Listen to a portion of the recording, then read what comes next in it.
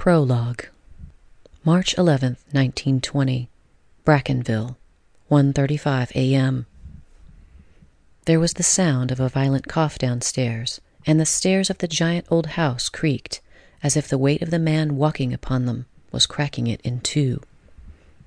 Joseph Whitfield, 12 years old, slowly opened his eyes and shuddered at the sound of the coughing in the stairwell. His room was always the coldest in the house.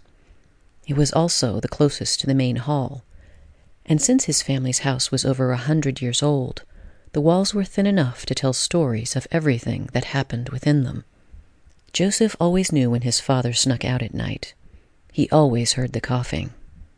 Lately, it had been happening almost every night. Joseph's father, Abraham Whitfield, was a world-famous orthopedic surgeon. Their house was huge. They had the best meals and the newest cars. Abraham worked all day, and back when Joseph was younger, he used to spend his nights with the family. But then, a few years ago, he'd started going out at night.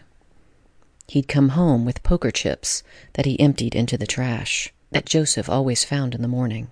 He'd started screaming about money, and there'd been nights that he'd spent brooding in his study, staring at his medical skeleton until racing out in his nicest car. Something had changed, but Joseph didn't know what. The creaking continued. So did the coughing. But there was something different this time, Joseph noticed, as he wrapped himself tightly in his heavy blankets. His father was mumbling to himself at a frenzied, desperate pace. "Gotta finish. Must. Only way. Must," the man said. Joseph pulled the blankets tighter around him. "Please go to bed, Father. Please."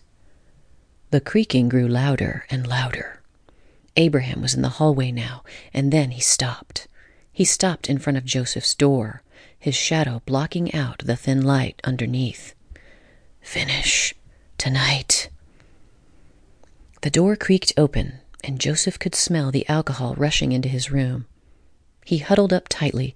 "Please go to bed. Please." His father didn't seem like himself anymore.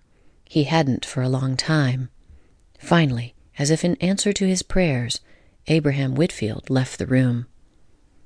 His father's footsteps trailed off down the corridor toward the master bedroom. Joseph breathed a sigh of relief. He didn't understand why he'd been so afraid. It was his father, the same man who'd carried him through the air when he was a boy, making him fly. The same man who'd taught him how to hold his back straight, who had always provided the support he needed.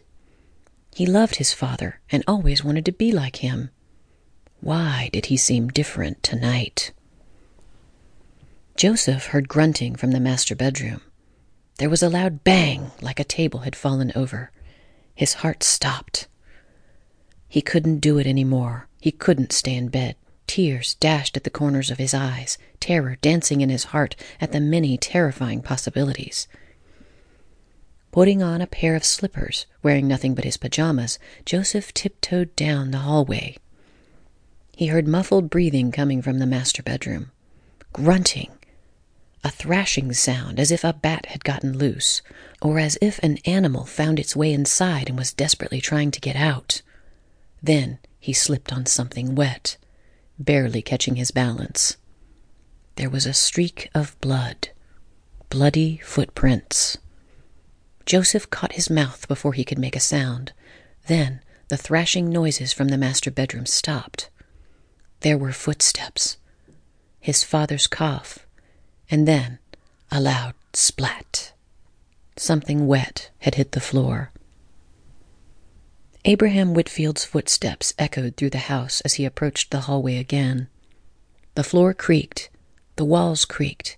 The entire house shifted, as if trying to avoid the man's alcohol-drenched presence.